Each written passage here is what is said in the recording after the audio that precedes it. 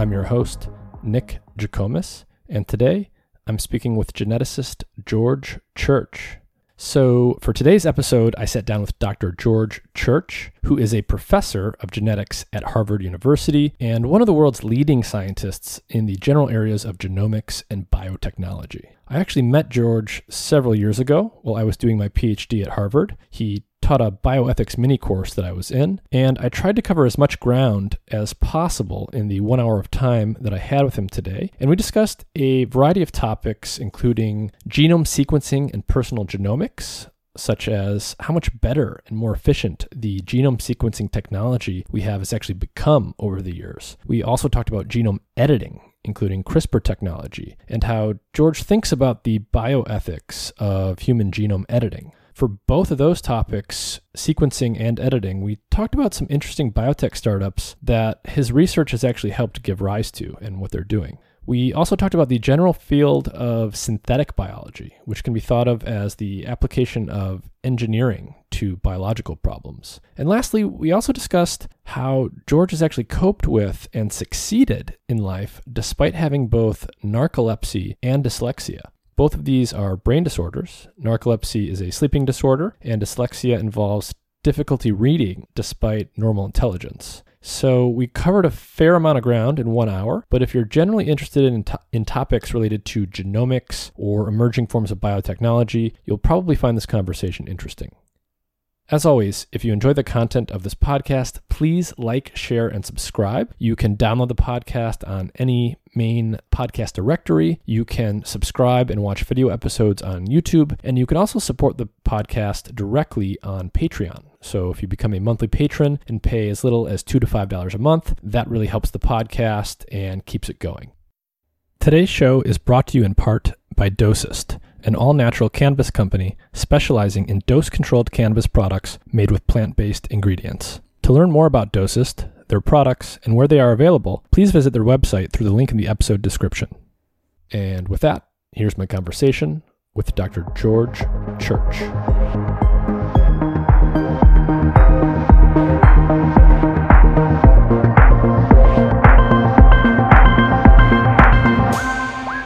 Professor George Church, thank you for joining me. My pleasure. Great to be here. I'm going to do an intro, but can you very briefly and concisely tell people who you are and what you're known for?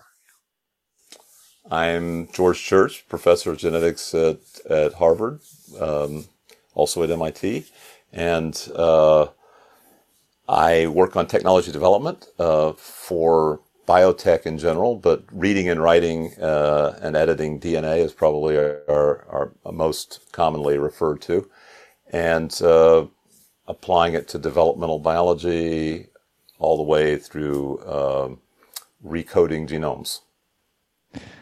And I want to start out by talking about genome sequencing and personal genomics. I'm wondering if you can start out by painting a picture, a general picture for people of where we've gone since the Human Genome Project in the 80s to the present in terms of the cost and level of effort, say, in sequencing a human genome, and what your general involvement was in the biotech underlying that progress. Right. Well, so I've been kind of a sequencing technology junkie since the 70s, where I started by typing in all the DNA sequence that was known at the time in 1974. And I just immediately I saw how powerful that could be. I could fold up molecules from sequence. And so around 76-ish, I heard about the beginnings of new DNA sequencing method from Fred Sanger and Wally Gilbert. And so I started graduate school with Wally with that specifically in mind. The Genome Project, so I immediately wanted to do what's now called multiplex sequencing, and did it during my rotation, meaning before I had actually joined a lab in graduate school, and felt that that we should sequence everybody on the planet, possibly every organism as well. And I think that was kind of the naive musings of a teenager, but it it pretty rapidly, you could start to, I didn't know about exponentials at the time. I had not read Gordon Moore's paper, but it looked like it was going to go faster than people expected. So I helped start the Genome Project the last year of my thesis in three meetings in 1984, 85, and 86. The 84 one was Department of Energy, and that's really where it started. So, and then fast forwarding to your question, it really kind of finished in 2004 temporarily. It was kind of a pause where it was still a draft in many people's opinion. There were lots of parts missing. It finally finished a single genome, human genome this year. But even that isn't clinically useful. So the thing that we did in 2004 was a very poor genome, both because it wasn't complete and wasn't clinically useful. So the methodology that was used for that was immediately thrown out the window and replaced by what's now called next-gen sequencing. I was involved in almost all the methods of doing next-gen sequencing, including two different nanopore methods, or actually a few different nanopore methods, fluorescence, by sequence by hybridization, ligation, and synthesis with polymerase, and so forth. But anyway, that quickly displaced it, brought the price down from about $3 billion for a poor quality genome to now $300 for an excellent quality diploid, meaning both your mother and your father's genome is represented. So there's twice as much information at least. So $300 for a clinical grade genome that we now have today. And there's probably getting close to, well, certainly millions of genomes are being done per year, different granular, different qualities and goals. Probably the biggest clinical use right now is non-invasive prenatal testing. But there's an awful lot that's done for cancer diagnosis and you name it. So, over a period of a couple of decades, things not only got much better in terms of the quality of the technology and how well and how thoroughly we could sequence the genome and fill in all the gaps, but it also got much, much cheaper and faster to actually do that. Correct. So some people have said that we're now in the era of personal genomics. So if it's about $300 as the cost of sequencing one human diploid genome, you've got a bunch of new companies sprouting up that are taking advantage of this and allowing people to actually get their own genome sequence and learn stuff about their own genome sequence. Broadly speaking, how would you define personal genomics, and why should at all an ordinary person care about their own genomic data? Well, a lot of the placeholder enthusiasm, I call it that because it was very pragmatic about price. People just were not willing to pay much more than $200 for a partial genome. And so it was very partial initially. It was like a millionth of the genome. But it could tell you a lot about ancestry and a little bit about health. Whole genome sequencing is getting pretty close to telling you everything you might imagine that it would. I mean, it's not going to tell you everything about everything, but it's going to, there's even complex diseases you can get, prediction, multifactorial predictive, cancer, day-to-day changes,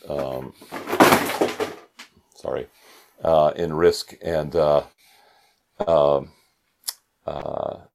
circulating DNA from cancer cells, immune changes and so forth. All of that has decreased by roughly 20 million fold in the raw sequencing costs. Wow. So so people are probably familiar with things like 23andMe. That's maybe the most common product out there that at least does a partial genome sequence. I know that many of your students and postdocs have gone on to do biotech startups of different kinds based on the research that they did with you in your lab or in labs that you've collaborated with. One of those is Nebula Genomics. I've actually used this one. Could you describe Nebula Genomics and what they're doing and maybe how it's similar to or different than something like 23andMe?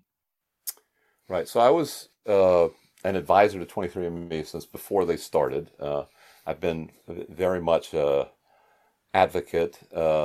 because they were very good at educating and getting the word out. They and Ancestry.com really helped establish DNA ancestry and got us up into the 20 million sort of people worldwide. Now, we obviously want to get to a billion, so even their heroic efforts have just to start. But in terms of what you get medically is you can think of there's a kind of a gradient of medical information. So they do, say, 1 million single nucleotide polymorphisms. So polymorphisms means they're the most common source of variation. And common variants tend not to be predictive of serious disease. They tend to be kind of loosely associated, mostly with the less serious diseases. And as you get more and more serious, it becomes randomly distributed on top of the common alleles. Nevertheless, there are enough that you can add that to the ancestry, and it adds value.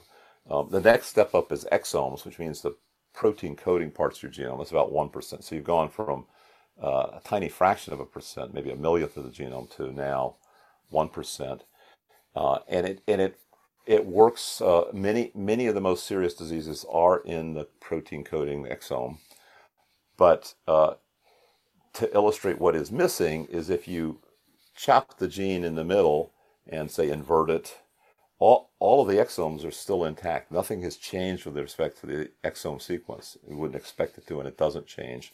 But it's a completely non-functional gene.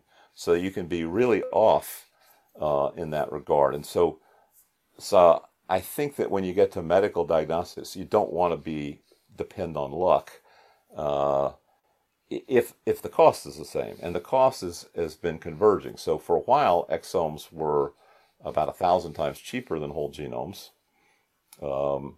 And now they're about the same price. They're both sort of in the $200 to $300 range. And probably will drop considerably in the next few years. So I think for any serious medicine, we should be doing whole genome sequencing, where you actually haplotype, which means you can tell all the things that are on your mother's chromosome and your father's chromosome, not just the composition, but the exact sequence. And that's routine as well. And it shouldn't be even $300. It should be free, because the amount of money that you save on average, not any individual, but is way more than $300. It's probably tens of thousands of dollars, because it's $1 million is a typical treatment for a rare disease, so-called rare. They're collectively about 3% of births. They're individually, like 1 in 100,000, but collectively they're about 3%. And so if each of those costs $1 million or $2 million, then it's clearly to society's advantage to make it free to everybody that wants it. So the basic we're very close to that happening. Oh wow! So the basic idea is if everyone sort of had their own personal genome sequence handy and they were bringing it to the doctor every time they went for a checkup, the amount of time and the amount you would save in terms of testing for diagnostics would go way, way down, because you would have that rich set of genomic information that could essentially tell you things that would otherwise require a bunch of expensive testing. That's one way you save, and that's a big way. It also saves, morbidity and mortality premature, which has huge costs associated with trying to deal with somebody who went through an unnecessary medical procedure or got exposed to a disease that ranging from bad reaction to anesthesia to inherited disease that could be avoided by genetic counseling. There's probably $1 trillion a year that could be saved by just a few of these things, which are on very firm ground right now. It's not like we don't need to do a lot of research to get this going. It's already going. We just need to figure out how to communicate to people that even though they may not, they may be in a lucky 98%, they don't know that in advance. and for the benefit of the public. It's kind of like the same argument for seatbelts and vaccines and all the rest is you may be lucky, but you don't know that. And so why don't you just help the public health effort by participating in not smoking and wearing seatbelts and vaccines? There's a couple things I want to talk to that branch off this. So one is sort of the personal data privacy issue, and the other is the integration of using personal genomics and data like this with just the general practice of physicians and interacting with your doctor. So, for example, I have a Nebula Genomics report, but I have never brought it into the doctor when I go in for a checkup, and I feel like even if I did today, they wouldn't really be able to do anything with it. So how do you think about bridging that gap between having a lot of this data today, wanting to get more, but also creating a medical system in which the physicians are actually equipped to utilize that data? Well, I actually think they are currently equipped. It is true that your average primary care physician cannot read a genome report and wouldn't have time or necessarily the interest. It is also true that your report and my report probably don't have much, that even if they were genome literate, there wasn't that much that they could do about it, because 98% of us really are not going to benefit from the genome as much as the 2% will. Mm-hmm. So what we're doing is we're trying to search for that 2% that are almost immediately actionable. And that actionability can, when it's at that extreme level where it is clear science, the science is clear, it's nothing vague about it, that can be communicated to the primary care physician easily enough that they can then refer to a specialist. So, for example, if you have a BRCA1 risk factor, there are thousands of them. Some of them are more common than others, but they're quite highly predictive. And you what is that? BRCA1 is a breast cancer risk factor, and it's fairly common, especially in certain ethnic or ancestral backgrounds. And even if it's not, no matter what your background is, you can go to a cancer genomics specialist. You can be referred to your primary care physician. All they need to know is this is very reliable data and should be referred to a specialist. Then you go to an oncologist that has some genomics training, and you decide whether you're going to be monitoring, whether you're going to have a child and then have bilateral mastectomy and ovarectomies and that sort of thing. But that's just an example. There are plenty of things like that.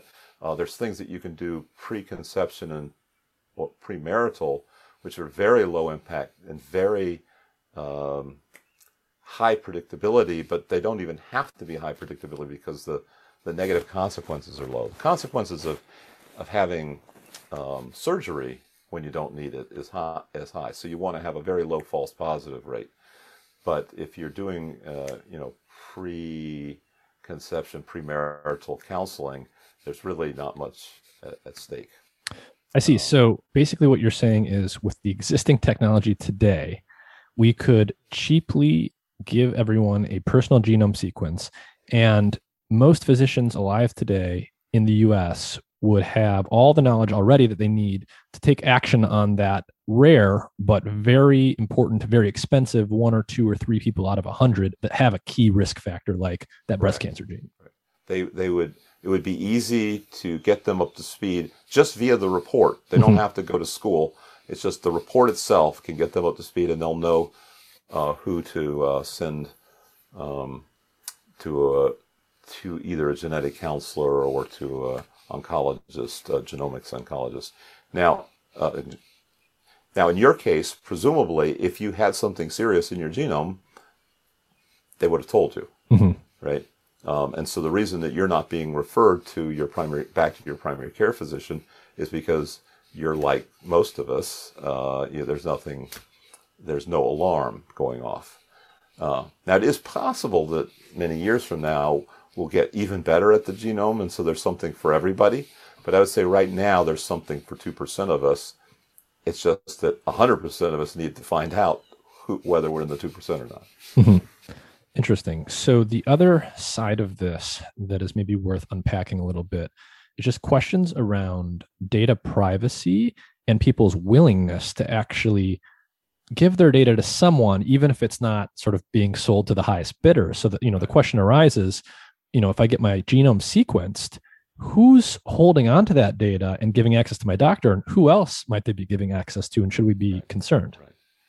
So I think we should always be concerned, especially with new technology, because even if there are rules that apply, if we haven't had practice applying those rules, so that there's rules like the FDA has rules. There's all kinds of oversight, but so anyway, you should be concerned. There are good computational methods that can protect privacy, still allow sharing of whatever the minimum is you need to share. So let's say, in my genome, I'm a compound heterozygote for alpha-1 antitrypsin, SERPINA1, and that could affect my respiratory system, COPD, COVID-19, and so forth. And so that's something I could share with a physician just by saying it, like I have with you, and they don't need to see my genome. They can, refer me to someone who could do appropriate advanced functional diagnostics. Or I could share the genome, but in such a way that they can only ask about the exactly what allele it is and exactly what other modifier alleles, and they never own the genome. They never possess the genome. I am the owner of it, and only I can. And in fact, it can even be made. There are computer methods. It can be made so even I can't decrypt it. So if, let's say, a nefarious government comes in and orders it, orders at gunpoint my physician to turn it over, or orders me to turn it over, they can't decrypt it because even I can't. All they could do is, with the appropriate medical know-how, they could ask very specific questions of it. I see. So basically, encryption technology can be used to regulate who gets to see what, or sort of portion out. Like I could give permission to a physician to see only this part of my chromosome 13 where there's a gene that's relevant. Right. And this is what Nebula has pioneered. Nebula is not the first personal genomics company that I've helped make, but it's really the first one I think that got really serious about the privacy aspect. And my understanding, it's been a while since I've sort of checked on this, is that one of the things that Nebula has done or plans to do is actually allow people to use their genome sequence that they get through Nebula to actually monetize it and or help facilitate research. So for example, if Nebula sequences my genome and I've got some sort of rare mutation that's understudied that scientists want to study, I could actually decide if I want to give them access to my genome for study and actually be compensated for that. Correct. And it's entirely in your control. So it's not like Nebula is going to, get sold to somebody else and then they can change their policy. You can do it in a way that no matter who has access to the encrypted form, they can't do anything with it. So even if Nebula goes under or gets acquired or something like that, they can't suddenly change their mind.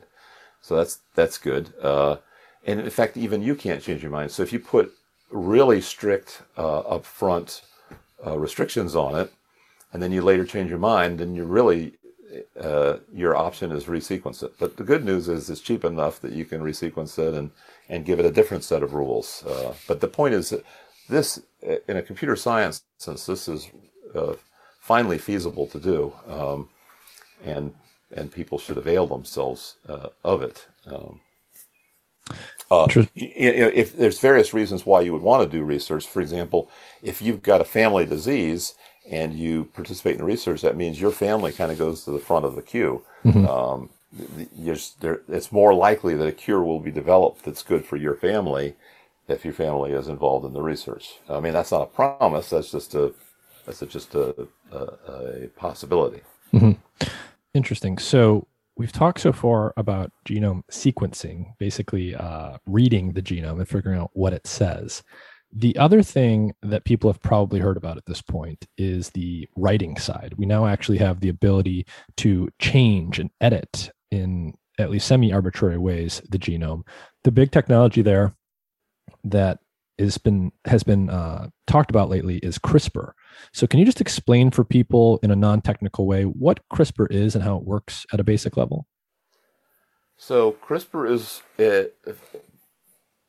one of many ways of editing the genome, and editing the genome is one of many ways of doing gene therapy.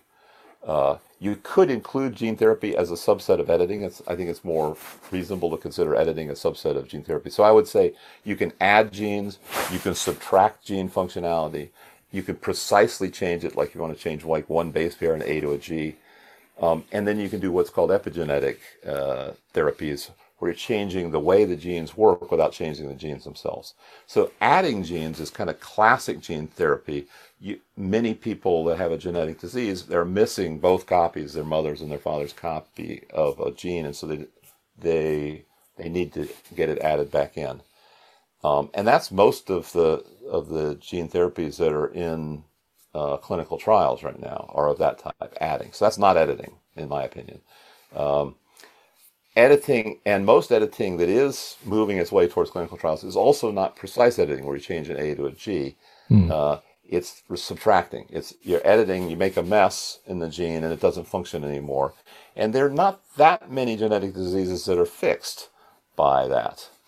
But that's changing. The precise editing is something that we're getting better at, and that's a big category. But there are plenty of these gene therapies and even editing that's making it into the clinic and having impact already. This is not far off. This is already happening, and it includes cancer, retinal diseases, and hemoglobin apathies like sickle cell anemia. Interesting. So CRISPR allows you to edit the genome. In principle, you can change individual bases, but in practice, we're not quite at that level of fidelity yet. Right. The topic of editing has actually undergone a form of grade inflation.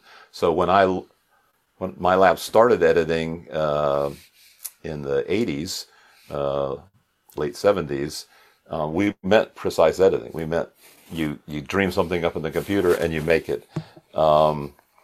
And actually, there was a Nobel Prize awarded long before the much-deserved one to Doudna and Charpentier. It was to Capecchi and Smithies for work that they did in the 80s for precise editing. But the great inflation has resulted in almost anything you do to a gene is editing, even if it's imprecisely knocking it out. I see. Which is fine. And on this side of the technology, I think there's another startup that you helped seed called Editis, and they're using CRISPR technology. Can you talk a little bit about the types of things that they're working on with that technology? Right. So Editas was arguably the first CRISPR company. Jennifer Doudna and I co-founded it along with three others, Feng Zhang, Keith Young, and David Liu. All of them have gone on to be pioneers in all aspects of gene therapy and editing. Editas was the first, but it was quickly joined by two other good companies, all within a few blocks of each other in Cambridge, Massachusetts. Very amusing. And people would ask me, is this competition a problem? I said, no, this is actually not enough. Three companies are not going to be enough to handle thousands of genetic diseases that are rare, plus many that are common, plus aging, reversal, which is also a kind of a genetic disease. And so I felt that wasn't, and we're continuing to form new gene therapy companies as needed. But Editas specifically went after diseases that would benefit from removing a copy of a gene variant that was dominant, let's say, something that where one copy could make it worse, or where you could change a regulatory sequence and express a related protein. So for example, there are two ways of dealing with sickle cell, at least two ways. One of them is to express fetal version of the hemoglobin, and the other is to actually correct the adult copy. And anyway, I think Editas has gotten the first in vivo gene CRISPR editing in a retinal disease, LCA10. And they've also helped with the CAR T technology, which is, I would say, is one of the most promising anti-cancer, because you're basically using a engineered part of the immune system, the T cells, to go after a particular subset of blood cancers like B-cell leukemias and lymphomas. Mm-hmm. So for the retinal thing, are we essentially talking about a potential cure for certain forms of blindness? Correct. So there have been non-editing gene therapies for blindness, and now there's an in vivo, meaning you inject directly into the retina adeno-associated virus, a protein capsid surrounding the CRISPR editing genetic components. So you mentioned that there was these two other CRISPR-based startups, and that this was a good thing because there's actually so many applications here that this won't even be nearly enough to tackle them all. So it sounds like we, shouldn't think of this as, a classic zero-sum startup war, but there's so many diseases that could benefit from this type of research, and so many therapies that could be developed that all of these three startups could each make breakthroughs in completely separate diseases using the same basic technology. Right. Yeah. So the other two are CRISPR Therapeutics and Intellia, and as far as I know, all three companies are doing pretty well. They have not interfered with each other. In fact, I've been together with all three CEOs quite frequently, or representatives of all three companies at meetings, and they get along quite well. So I think there are plenty of industries like this where there really just is not enough talent to go around. Now that may change someday, but I think hopefully we're going to cure a lot of people before that we get to saturation. Mm-hmm.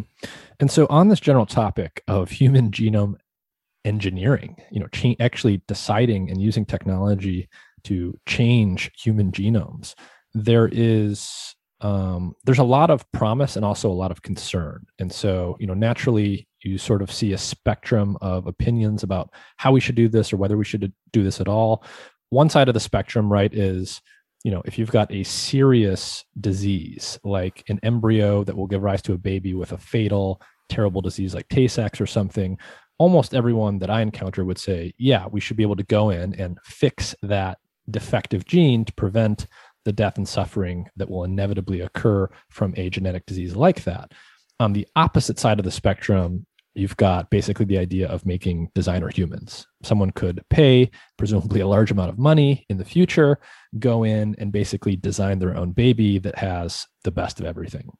And most people seem to react to that by saying, well, we shouldn't be able to do that. So obviously what's tough about this is there's really no hard and fast line in between those two extremes where you can easily say, yes, we should be able to do these types of things. No, we shouldn't be able to do these other types of things. Do you have a general sort of framework that you use to think about the bioethics of something like this that you might be able to share with people? Sure. I teach a course in bioethics every year. It's required by the NIH. A responsible conduct of science, and have co-authored a lot of papers on these sorts of topics. For this particular topic, which does come up quite a bit, I think there's you can break it down into various parts. First of all, there's very little medical need for germline, which is what you didn't explicitly say that, but it's changing the reproductive part of the human so that every subsequent generation will inherit it. There's very little call for that so far. It's an imagined market. Even the designer baby is pretty hypothetical, uh, both because technically difficult and not a medical public health emergency of any sort. So if it were technically easy, as is most cosmetics, even cosmetic surgery, but most of the things that you would do that's cosmetic, you do literally with changing your hair color, your eye color, with contacts and so forth. That's problematic partly because it encourages, bad relation with your body view. It reinforces ancestral discrimination and so forth. The other, I would say that's a very low priority at best.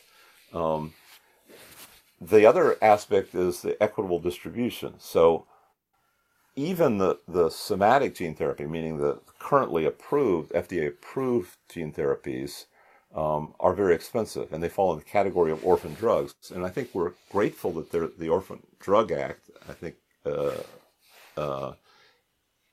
it allows us to not ignore these rare diseases, but it also creates a market for very expensive medicine. So $1 million a dose. And that's somatic. That has nothing to do with germline. It has nothing to do with passing on from generation to generation. It is of problematic bioethics because it is not easily equitably distributed. Now, keep in mind that we are in an era where many technologies that are very expensive, let's say the $3 billion non-clinical genome, mutated into $300 high-quality clinical genome in just, fraction of a decade, then maybe we could bring down that cost. So that's one way of addressing equitable issues. There's also the normal ethics issues that are completely well established in the FDA are safety and efficacy. Those, I think, we can trust the FDA will deal with, except for the very long term. The FDA will approve things that pass short-term toxicity. They're not really well equipped to deal with equitable distribution that I already mentioned, nor possible long-term consequences. So, for example, if you get cancer chemotherapy, you're mutating your germline in a way that really the benefits of the cancer chemotherapy outweigh the risk to subsequent generations, has been the argument. It's interesting that there tends to be more enthusiasm or more of a we'll let this pass if it's perceived as random or natural than if it's intentional, which is kind of the opposite of the way it is in most other engineering fields. So if a bridge accidentally falls down, that's not a good thing. You want to intentionally design it so that it won't. But if you intentionally design a child, other than say education and good nutrition and clothing and so forth, so there's all these kind of exceptionalisms and focusing on methods rather than on outcomes. I suspect that as we get closer and closer to these things, we will focus more and more on the outcomes. There is a concern about enhancement where people forget that most of our technologies are enhancing. Vaccines make us superhuman relative to our ancestors. We can just calmly go through a ward full of people with serious infectious diseases and not have to worry about it, while our ancestors would have been terrified if they assuming they understood the risks. So enhancement isn't necessarily a bad thing as long as it's equitably distributed and safe in a long-term sense. But it's hard to test long-term. It's really hard to get paid to get funding for very long-term clinical studies. But it happens one way or another. It happens in what's called phase 4, if nothing else. Switching gears a little bit, one of the things that was so interesting to me when I took my bioethics course as a young PhD student, which you taught, was that you gave us an interesting disclaimer at the beginning of the class, which is that you actually suffered from narcolepsy, and it was possible that you would just suddenly fall asleep if you weren't completely engaged at any given moment. And you also shared that you have dyslexia as well, I believe. And it was an interesting conversation because these are two things that most people would say are debilitating, at least to some extent. And yet you've lived with them for a long time and had a very interesting and successful career despite these things. So could you talk a little bit about what it's been like for you to cope with both narcolepsy and dyslexia, and how you've sort of navigated how you conduct your work with those things, and whether or not you actually, like, do you actually feel that they're disabilities, or do they actually help you in certain ways that you've learned to appreciate? Well, let's start with narcolepsy and dyslexia are the sort of things that make you have your employment prospects are restricted. They're not. It's not. There are some jobs that where you can, but if you're in some countries and some cultures, children are quickly shunted into different training paths, different employment paths, even at a very young age. They take tests, and it's decided that if you can't read, you're really not going to be qualified for most white collar, pink collar professions. And fortunately, your brain is capable of reprogramming itself. It's hard. But if you've ever seen a stroke victim, for example, go from not being able to walk or talk to being almost normal again, you see the incredible power of rerouting. Also, you're doing things often in a very different way than your previous brain or what might be considered a neurotypical brain would operate. And I think that's what happened to me over the years as I figured workarounds. You're sort of desperate, it's not fun.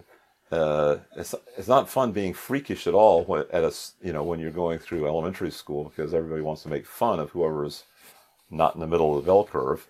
It's also not fun to be classified as someone that doesn't have much future because they can't stay awake and they can't read. I kept getting classified as needing remedial reading classes, and I think it was like in 8th grade and into my senior year, like transitioning to college. But that's I'd figured out different ways to read and different ways of coping. I've visited and taught at schools for dyslexics, and I see it's a much better era now if you're fortunate enough to make it to one of those schools, and there's hundreds of them in the United States alone. You listen to books on audio.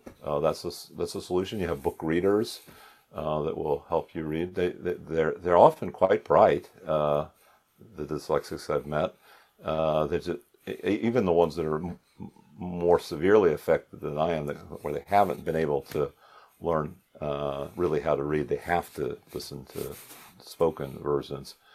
But there's coping mechanisms. For the narcolepsy, that really hasn't improved much. It got worse as I became a teenager. In fact, I might even be considered a teen onset. My daughter is affected as well. It varies a little bit with not just the adolescent hormones, but with pregnancy hormones. But the coping there is finding a job where you don't have to drive, finding a spouse that can help you drive or can drive with you instead of you. But that rules out a whole lot of jobs. And then I think it's communicating with people so that they don't think that you're just bored with them, or that you considered staying up late playing video games was more important than your day job. It's sometimes a misperception of people who have daytime sleepiness is they're staying up all night doing things they shouldn't be doing, and then they don't do their day job properly. It also helps to be your own boss, because then, I mean, you still have people judging you if you're not communicating, but at least they're not judging you in a way that's fatal for your career. Anyway, it's all risk versus benefits, and I think that there are some benefits for being dyslexic and narcoleptic early in life. You do look at things differently, and I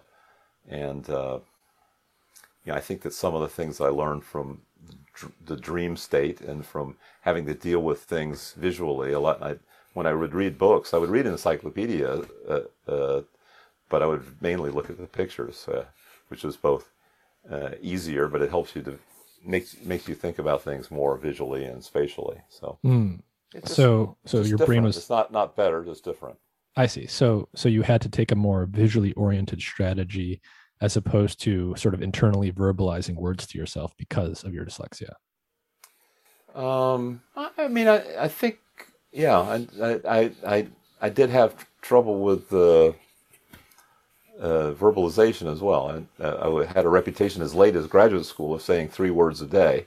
That may have been preference as much as aptitude. It's hard to say, hard to disentangle them completely.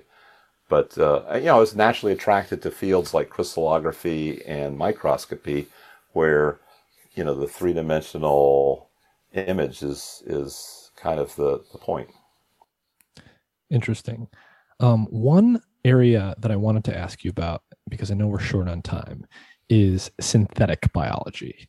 So, very broad questions. What is synthetic biology in broad terms, and what do you think is some of the most exciting stuff going on in this neck of the woods today? Well, synthetic biology is one of those umbrella terms that means different things to different people. I think that's healthy.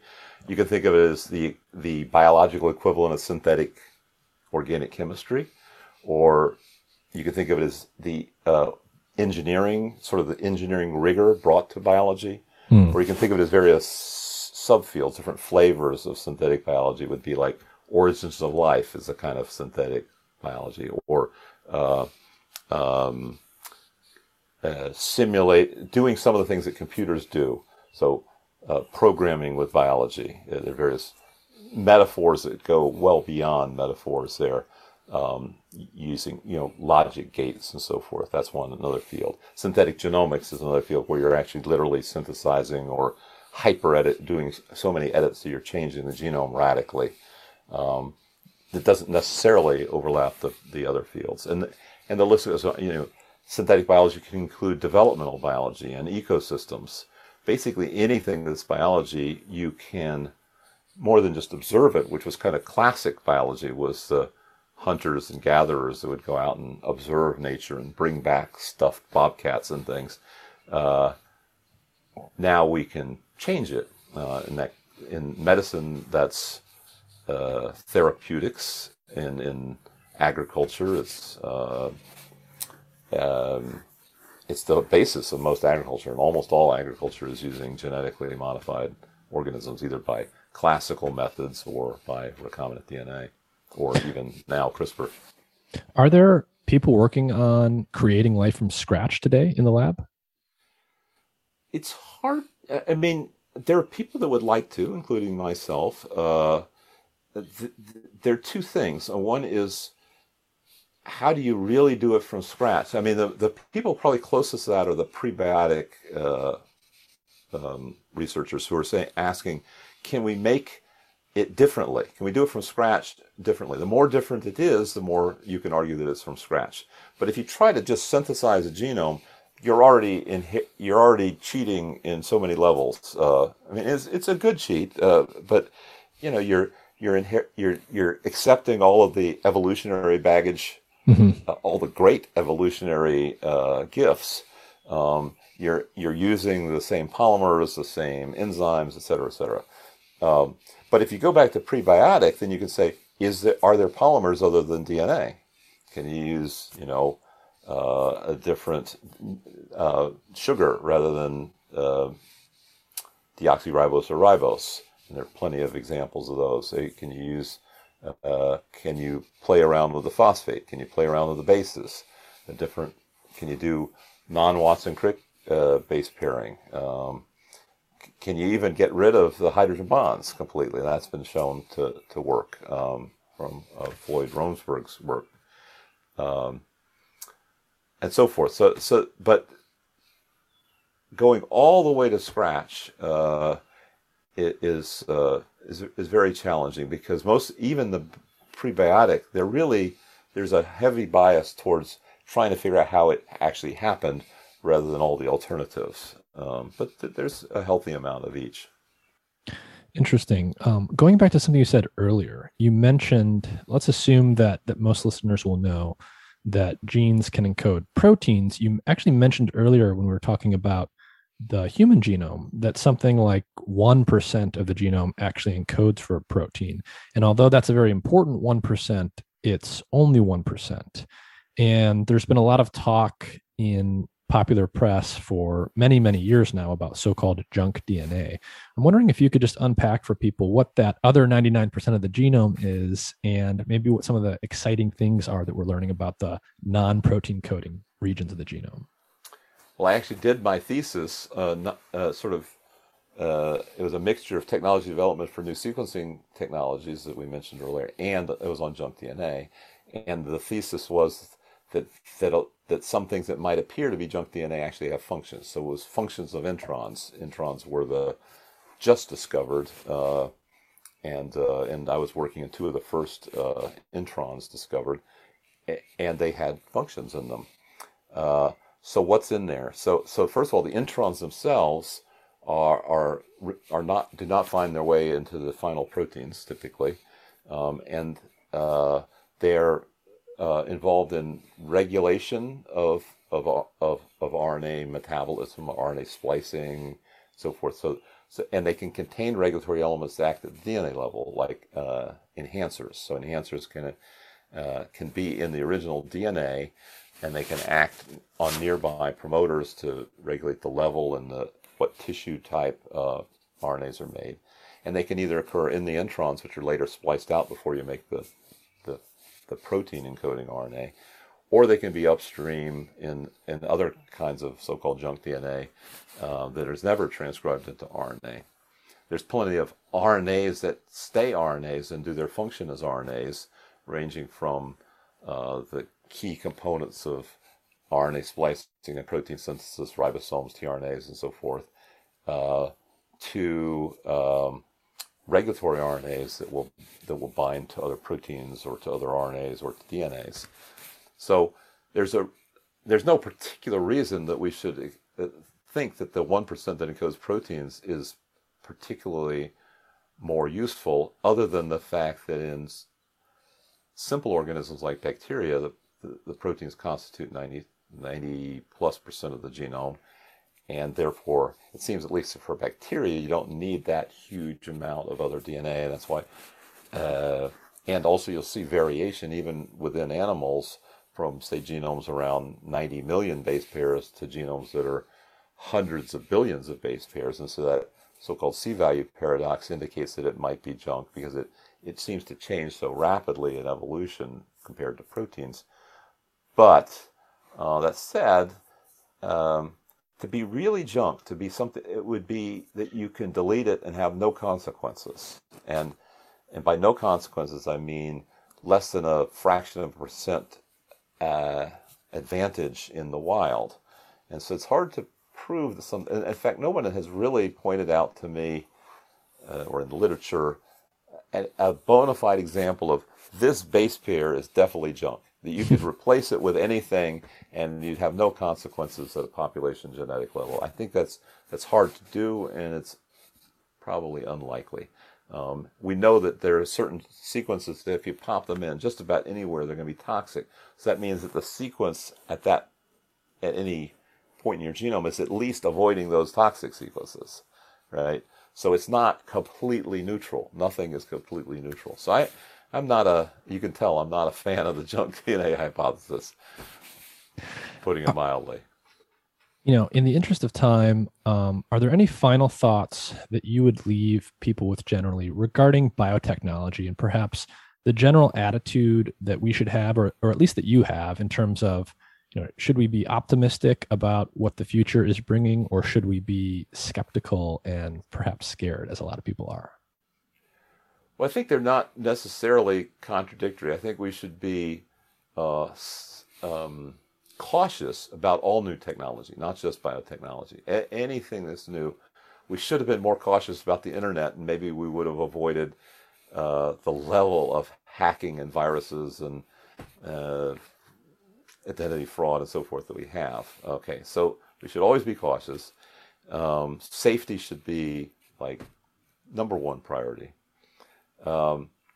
But there's also, we can be under optimistic, where we underestimate how quickly something will change, especially when you have an exponential where the technology, like sequencing technology, has improved 20, 30 million fold in less than a decade. If you underestimate that, then you're ill prepared both for the negative and positive consequences of it. So I think this is something where cautious optimism is definitely, it could change everything. It's likely to change everything. And if we pay attention, it will change everything in a very good way. And why I say that is it's not just restricted to medicine or even to biology, agriculture, and so forth. Almost anything we currently manufacture could be probably made cheaper and better with bio-nanotechnology. So the best nanotechnology in the world is bio-nano. It's basically biology makes things that are atomically precise. And by that I mean that every atom is in the right place by the specification of the organism, and a fraction of an atom diameter matters. So there are enzymes where if you move things over by a fraction of the bond length between two atoms, it changes the enzyme catalytic rate completely. So biology is really good at that, and we're going to exploit it probably for making everything from, including